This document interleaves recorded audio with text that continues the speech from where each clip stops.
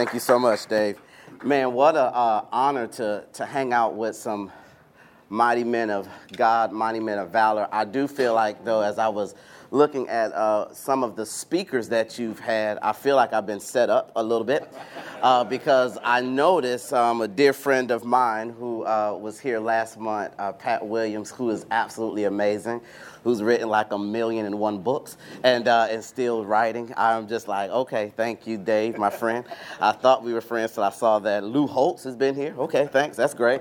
And you had all these amazing people, but what an honor it is to hang out with you guys today.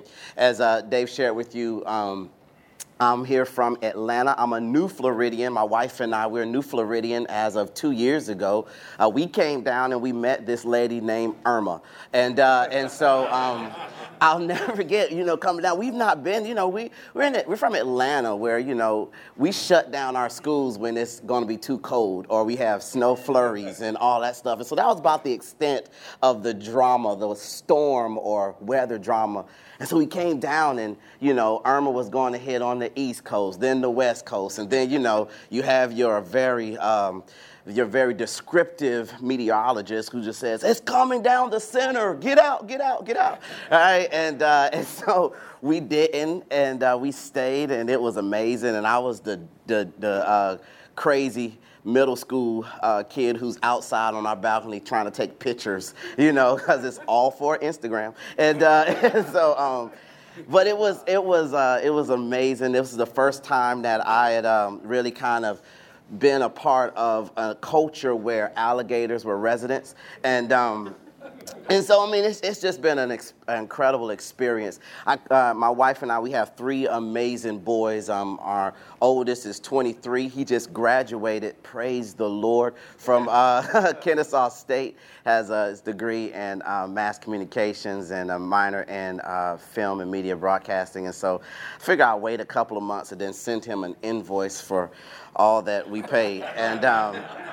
And then we have our middle son, who is 21. He is a junior at Kennesaw State, also a mass communication major, and so he's a great dude. And then our baby boy, 16, he's at Windermere High School. And so I was just telling some of the brothers earlier, man, my wife and I, we were so excited because 2 more years, we're empty nesters, and we're going to get an RV. Yes, even as black people, we're going to get RVs, and we're going to drive across the country and enjoy life together. And so, man, so honored to be with you guys. I currently, I was a pastor in Atlanta and then came down here. I serve in an organization called Student Leadership University. Our offices right here off of Turkey Lake and Sand Lake and Dr. Phillips.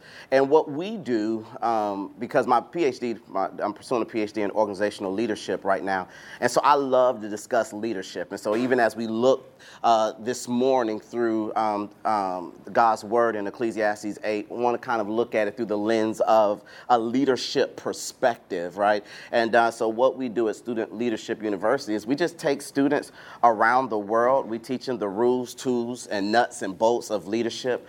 We want to teach them not what to think, but we want to teach them how to think. Unfortunately, we live in a world where this generation has kind of lost the art of having critical thinking skills, and so we want to give them that. And I'm putting this on my little timer so I don't, we preachers, we can go a long time. And so, but we take them through this journey where we want to teach them, like I said, the rules, tools, and nuts and bolts of leadership. And so we do a 4-week journey, just kind of introduction to leadership here in Orlando. We do one in San Antonio, Texas, and then also one in Southern California. And there they're just going to learn the basic introduction of what it means to be a leader, how to start the journey to become the best version of themselves. Second level, we take them to Washington, D.C., and so they're going to learn leadership through the lens of our local government. They'll be able to go to the press club, see all of the national monuments. They'll hear from great men of God like Chaplain Black, who's the chaplain of the U.S. Senate. They'll be able to kind of experience what it is to have like a Pentagon brief. And it's really, really a cool experience that we do for our 201. And then our third level, the 301, we take students to Europe. So we'll take students to Paris, London, Oxford, and Normandy, And there, we want to teach them leadership through the lens of world history. So they're going to hear a lot about Winston Churchill, C.S. Lewis, John Wesley. We're going to see if the Queen's in town. We're going to go to Paris, and we're going to break their ideology of thinking Paris is amazing. They're going to see that Paris is dirty and the people are rude. And so we'll take them there, but we're teaching them, again, leadership through the lens of world history. And then our fourth level is our 401, and we take them to Israel and Jordan, because as an organization, fundamentally, we believe that leadership begins at the feet of Jesus. And so it's an incredible experience to baptize our students in the River Jordan and to pray over them in Shepherd's Field. And so that's what brought me here to Orlando. But during my time here in Orlando, I've been able to meet some incredible people like Dave and now all of you guys who are here. And so I'm just so humbled and honored to hang out with you guys. So I want to pray, and then I'm going to jump right into our time together. I know we have, but if you will indulge me, let me just pray for you and our time. Jesus, we love you, and we're so grateful that you loved us so much that you would give us all you had through your life when you died on the cross. Thank you that even before the foundations of the earth, even before you spoke, God, a word in John 1:1, when you said, in the beginning was the Word, and the Word was with God, and the Word was God. You knew in your sovereignty and your greatness that we would be here this morning. And so I thank you for every man that is here. I thank you for their heart, their passion, their life, their influence, their families, God. And I just pray a special blessing over them today. Thank you that even though this is the first time we're meeting, God, that I feel a sense of brotherhood in this place, God. And I know, God, that we are better because of this band of brothers that are here in this room this morning. So bless this time that we'll have, and bless what we will discuss this morning. In your son's precious name we pray. Amen. Amen. Amen. And so, when we think about, I love the book of Ecclesiastes because, Solomon, really kind of dropped some golden nuggets all throughout the book. And as I was really reading and studying and preparing for our time this morning, I was thinking to myself, what would I want a 20-year-old Jeff to know, right? What would if I could go back in time and talk to that, that guy who, turned down, 3 scholarships to go to a college and pay his way through there, stupid.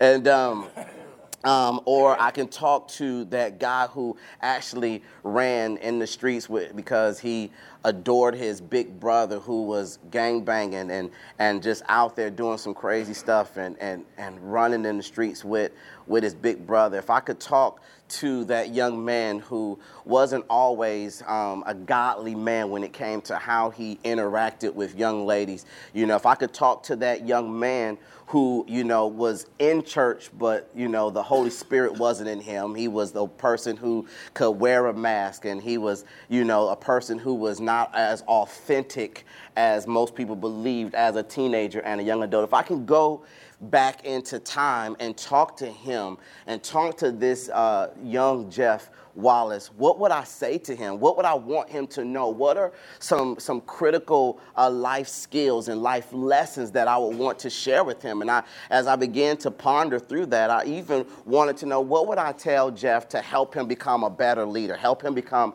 a better version of himself? And so as we look through Ecclesiastes, in particular chapter 8 this morning, that's kind of where I wanted to kind of jump into our time today. And so if you will indulge me, I know you guys have had some incredible conversation already about Ecclesiastes, but when I think about Ecclesiastes from a glance, we know that this is a book that was written by Solomon.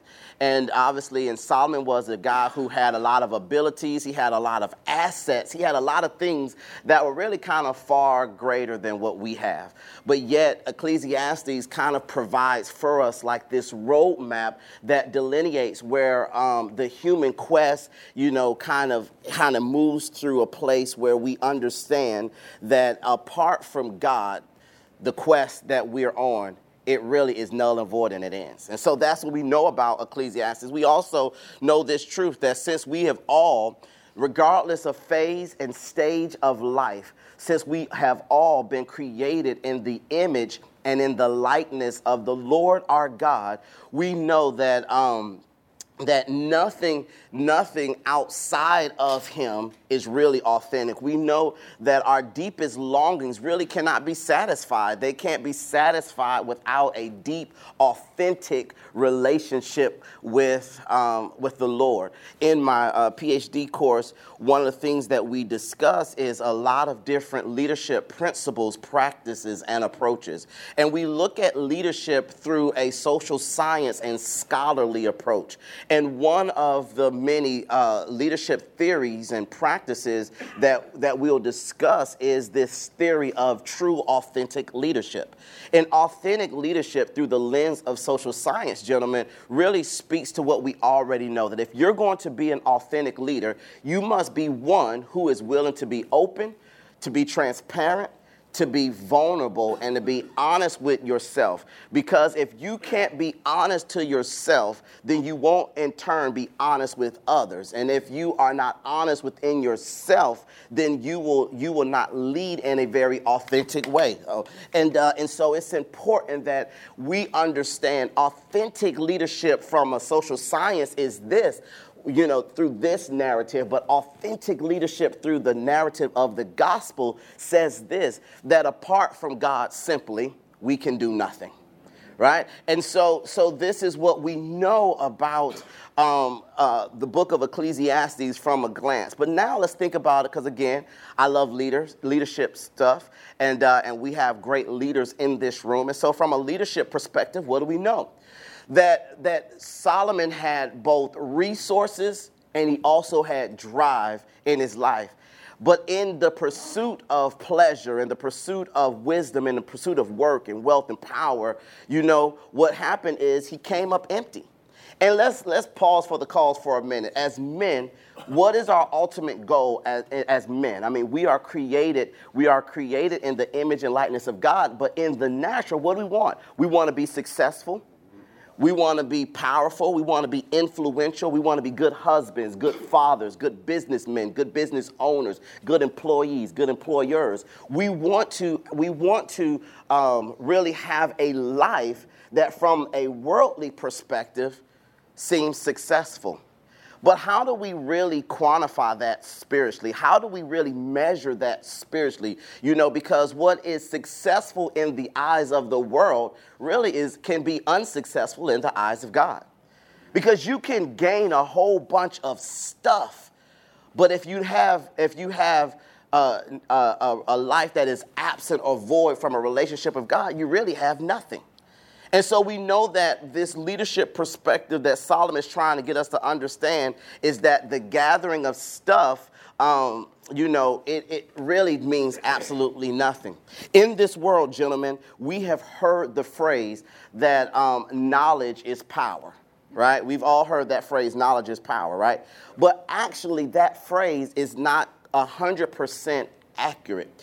That phrase is really 50% accurate because knowledge alone is simply the acquisition or the gathering of information, right? That's what when we're in this space this morning and we're walking through the book of Ecclesiastes, what we're doing is we're gaining knowledge, we're gaining information.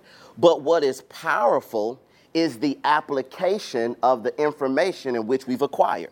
So I can come in here and hear God's word, but if I don't apply it to my everyday life, then I am just a shell of the man that God has called me to be. And so the leadership perspective that Solomon, he shows us and he teaches us that, man, listen, the pursuit of fulfillment of these earthly pleasures, it means nothing without God. And so his conclusion is this, that he wants us to understand that the acquisition of temporary and temporal things really can still lead us to a life that is unfulfilled.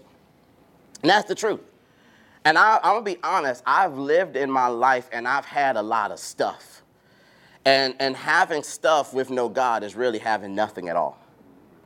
And so that's the leadership perspective from a spiritual lens, from a spiritual standpoint, is that we have to understand that, life can leave us unfulfilled even when we have a lot of stuff. So what is this truth? We know this truth, that God is the exclusive source of all meaning and fulfillment in this life. And Solomon, couldn't find anything of value apart from living a life of obedience. And that's tough, I'm going to be honest, because, man, I don't know about you, but I'm a grinder. I'm a hustler in a good sense. All right, let me just say that, make sure I get. All right, and so, make sure they're like, Dave, who do you got in here, bro? And so, but I'm a gospel hustler, right? And so, but I'm a go-getter, right? I'm a go-getter. I want to make sure that my family is taken care of. I want to make sure that my boys, are taken care of. I want to be able to work hard and leave a legacy for my family. But at the end of the day, if I gather a lot of stuff and my kids don't know who Jesus is, if I gather a lot of stuff and people don't see Christ through me or in me, I've really obtained nothing. So as we kind of go through this journey, I want to share a leadership principle that we find is that, we got to just simply fear God, keep his commandments, for this is the duty of all mankind. When Solomon starts off and he uses this phrase, living this life, under the sun. I know you guys know this already in chapter 1. He's really just talking about while you're here on earth, what are you going to do with what you have? While you're here on earth, what are you going to do with the life that you've acquired? We live in a world right now where there is, unless you're under a rock, right? We live in a world right now where there's so much divisive rhetoric. There's so much craziness that's going on in our world. There's so much media propaganda that's creating these unhealthy narratives in our culture. And when my question for all of us, in particular the men in this room, when is it going to be a remnant of men that will stand up and proclaim the uncompromising word of God as their position number one and let everything else follow suit? Amen. All right? And that's what we have to do. We have to recognize that we are called to be men of valor. We're called to be men of God. We're called to live a life of obedience, and we've called to surrender our lives to the Lord in a very real and relevant way. And in a spiritual sense, we need to understand this principle. The more we give up, the more we gain. Right? In this world, it is the more we gain, the more successful we are. But in God's eyes, the more we're willing to give up, and we kind of got this like, God, not my will, but your will be done attitude. It is at that point that we gain so much success and we gain so much a sense of purpose. And so we want to look here, if you would, at Ecclesiastes 8. And just a couple of passages. I know that you guys are going to kind of walk through it throughout the month, but just kind of want to look at a couple of passages here, beginning in chapter 8, and we'll start at verse 2. We'll just go to verse 2 and 5. You see right there, and it says this. It says, "Obey the king's commandment, I say, because you took an oath before God." It says, "Do not be in a hurry to leave the king's presence. Do not stand up for a bad cause, for he will do whatever he pleases." I love that. So he says, listen, don't stand up for a bad cause. You got to submit and surrender your life to God, because the Lord your God is going to do whatever he wants to do. Let me just pause for a call right here. So I was trying to get us to understand, the Lord doesn't need your permission to be God. Right? Like he really doesn't need to have a business meeting with you and, kind of consult with you to see, is it okay if I am the sovereign, omnipotent, omnipresent, all-knowing, all-loving God, right? And so he says that. He says, since a king's word is supreme, who can say to him, what are you doing? Whoever obeys his command will come to no harm, and the wise heart will know the proper time and procedures. I love how Solomon just kind of, drops that in there. He's basically saying, hey man, listen, if you wanna live a life full of purpose, you gotta be a man who is going to understand your life has to be a life of obedience. And so there are two themes that we know that are here in chapter 8, two themes that you will discuss and kind of walk through. And the theme number one is the theme of wisdom. It is wise for you and I to be men who will say, hey, you know what, God, you know what, I'm going to obey your command. Whatever you tell me to do, I'm going to do it. Let me just tell you, I didn't want to move here to Orlando. I had a great life in Atlanta. I had community. I was a part of an incredible church. I had an office with a bathroom in it, I enjoyed my time. I lived in an incredible community. We had a beautiful home. I had a great relationship with my pastor. There was nothing for me. There was no reason for me to leave. Actually, our elders, they had wrote in our bylaws, and it was already kind of set that the succession plan in our church would be that when my pastor retired, I would pastor our church.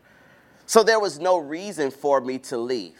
And so when I got the opportunity to be here or to have the job here at SLU, I came down because, you're supposed to do in the Christian world, what you do is you say, okay, somebody offers you a job, you say, you know what, I'll pray about it, right?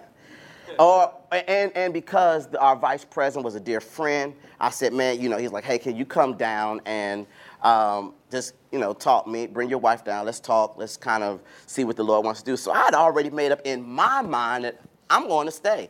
But a free trip to Orlando, who wouldn't want to do that, right? This is the home of Mickey Mouse, right? Mickey is the real mayor here in Orlando. And so we came down, I brought my wife down, and I also, and gentlemen, let me just tell you, my wife has the gift of discernment, and she doesn't mind me using her to throw her under the bus. So what my plan was I was going to get down here, and we were going to interview with our vice president, and I was going to go back home and say, man, I would love to come down, but my wife just ain't feeling it, right? And, and happy wife, happy life, that kind of whole deal. I was ready. So we come down, we do the interview, and we have dinner with his wife and vice president's wife and my wife. We all went out, get back to the hotel room, and I take a shower. I come back, and my wife is sitting on the bed, and she's crying. Now, guys, I've been married over 2 decades, and I have learned that you don't speak right away, right? With a moment like that, you don't speak. So I come out, my wife's sitting on the bed, she's crying. So the first thing I'm doing is I'm going through my mental Rolodex. Did I do something wrong? Like, what did you do? What did you say? What type of apology, and what am I going to have to buy because of it? And so I said, hey, what's wrong? And she says, I think that this is where the Lord wants us to be. And I was like, no. I was like, woman, I brought you here so I could throw you under the bus so we can go back to Atlanta and live our comfortable life. But in God has not called us to live in comfort. He's called us to live out our calling, right? And so we prayed, and the Lord said, hey, I know everything is comfortable and good, and now I'm going to send you to a place that is very much outside of your comfort zone. So your dependence is not on your status or your stuff. Your dependence is not on your own individual accolades or what you've done or the relational equity you have built. Your true dependence is on me 100%. And it has been a faith journey, guys, that has really changed the trajectory of my life in the last 2 years. And so Solomon here in chapter 8 is really trying to get us to understand these two themes, one of wisdom and then the other of understanding the mystery of God. And understand the mystery of God is understanding we'll never understand the mystery of God, right? And so we look at this first theme of wisdom. Wisdom, he tells us, it is wise for us as men to obey God. And that's real elementary, but it really is hard for us to do. Because as men, we have this natural inclination that, we want to fix it. We go into fix-it mode, right? Your kids tell you to do something's wrong, you want to fix it. Your wife is hurting, you want to fix it. Things aren't happening at your churches or your business. Your natural inclination is to fix it. But really, wisdom for us is obeying and knowing God as our Savior and Lord. Knowing him for ourselves, having an authentic relationship with him is how we gain wisdom. Anything outside of that is fleshly, and it has no substance and no sustainability. And so the first theme that he talks about is he says, hey, we have to be men of wisdom. We have to be wise. And what wisdom means in Solomon's definition is simply obeying the commands of God. But then he also talks about the second theme, which is the mystery. What is the mystery? The mystery is found in truth that even wisdom doesn't answer big questions, right? I love this. I wrote a couple things down. Let me go back to the wisdom. I wrote a couple things down. Wisdom, if you're taking notes, the reason for wise living is threefold. Number one, we know that when he keeps his commandments, we experience no harm. So that's when we obey God and we know God, we keep his commandments, and Solomon says we receive no harm. And then the second thing we understand for wisdom, and Najee talks about, is that for every matter, there's a time and there's judgment. So we know that, with wisdom, when we keep his commands, we experience no harm. And then with wisdom, we understand for every matter, there is a time and judgment. But then the third thing we recognize is that we have no power over the spirit to retain the spirit. And what he's basically saying right here is like, hey, I know that you're in the gym. I know you're running. You're taking care of yourself. And those are good things as men. We need to take care of ourselves. But no one knows the time or day when we're going to take our last breath. And so we live our lives understanding that death is inevitable. We don't fear it, but recognize we can't prevent it. We can't hold it off, and we don't get to decide when it happens. That's what wisdom is. Wisdom is giving up so that you can gain a lot, right? And so he talks about that with wisdom. But then when he talks about the mystery, he understands that there are some things, some big questions that even in our wisdom of obeying God, we can't understand what's going on. I remember about 7 years ago, I lost my dad, my grandmother, and my 21-year-old nephew was murdered all in 8 days. And so for me, I had to, as the pastor of our family, do the eulogy for all three. And I had to also, reconcile that in my own emotions. And I also had to minister to my mom and love on my mom. My mom and dad dated all throughout high school and got married 2 weeks after high school. And so this was the only man that she ever knew. And he was the love of her life. And then she had to bury her mother. And my grandmother was the rock of our family. And then having to deal with the tragedy of my nephew who had just turned 21 30 days prior of him being just brutally murdered. 8 days. And I'll be honest with you, I was kind of angry with God. I'm being honest. I was a little salty with God. And I was like, God, if you're so awesome, if you're such this loving God, why, that's the big question we always ask, is why would you let this happen? And what I had to learn is that in this life of faith, there are things that are going to happen that we're not going to be able to wrap our mind around, nor will we be able to understand, but it does not nullify the sovereignty of God. And so Solomon is helping us to understand that in chapter 8, one of the grand narratives that he's talking about, one of the major themes, is understanding that we will never be able to understand the great mystery of God. Because we'll ask, for you talking about these big questions, there's two big questions that a lot of us have asked. I'm sure, at least I know I have. And number one is, why are the deeds of the wicked seemingly soon forgotten? Why is it that, it seems like the deeds of the wicked, it's just like, and then our bad deeds seems to hover over us. And then the second question, we often ask is, why do the bad things have to happen to good people, and why does it seem that good things happen to bad people? I know I'm not the only one who asked that question. And so Solomon is trying to help us to understand that in this life, if we're going to obey all of God's commandments, not some, see, we don't get the opportunity as believers to cherry pick which one of God's commandments we want to believe in. He says all is all, right? And so you got to obey all of his commandments, because not obeying all of his commandments is like having faith with a backup plan. And what that means is that, hey, God, I'm going to live for you. I'm going to serve you. I'm going to obey you. But just in case something comes my way that I ain't feeling it, then, hey, I'm going to go and handle it myself, because I don't understand the mysteries of God. So Solomon's saying, hey, no, you got to understand that there are going to be some things that are going to happen in life that you're not going to understand. There are some big questions. I know for all of us, Dave and I had an opportunity to talk about some of the crazy stuff that I have endured, in my life, even from trying to be a component of racial reconciliation within the evangelical community. And it's been tough. And so there are some questions that we have. So he tried to get us to understand the mystery of God. But here is the truth, and we're going to get ready to land this plane, because I know we got to, see, I should never give a preacher a microphone.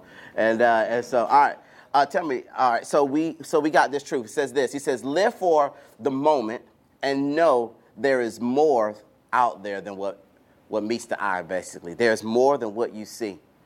And so here's what I want to kind of leave with you today. At Student Leadership University, we always talk to our students about real leaders learn how to rise above a spirit of mediocrity and be excellent in all things.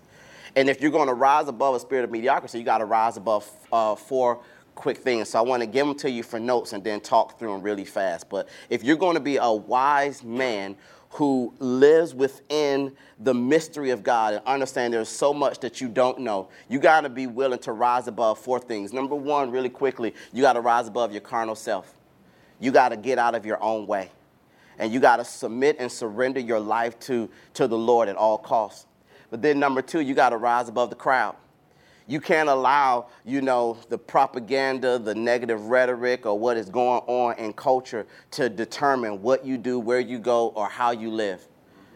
The beginning of your conversation, the beginning of your narrative, the genesis of how you respond is based on your biblical convictions, your theological convictions, not your political affiliations or associations, or even, your cultural position. No, we are all starting as men of God, right? And then you got to rise above your circumstances. In this life, you're going to have 99 problems, but serving God should never be one of them. Living a life of obedience should never be one of them. So we got to rise above our situations, our circumstances, because stuff is going to happen. When Solomon talks about those mysteries of why do things happen, hey, there are circumstances going to have. You got to rise above your circumstances, and you got to rise above the criticism. You got to rise above the criticism.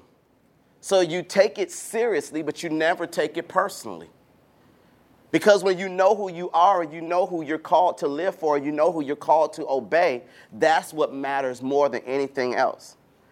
And so my challenge for everyone in this room is to live a life on purpose, to live a life where you understand what it means to be a man who is wise, what it means to be a man to live within the mysteries of God. And if you understand what it means to be wise, then what will happen is you will in turn have godly focus. Okay, I'm in there, sorry. And so you would know what it means to have godly focus. You would know what it means to really be faithful. And you will know what it means and what it takes to have the stamina to finish. It's my challenge for all of us in here. Is don't just live on purpose. Don't just exist, but exist with a wise disposition. Don't have faith with a backup plan, but have the type of faith that says, Lord, even though I don't understand it, I trust you, I will live for you, I will serve you, and I will give my life to you. That's my story, and I'm sticking with it. Grateful for you guys. God bless you.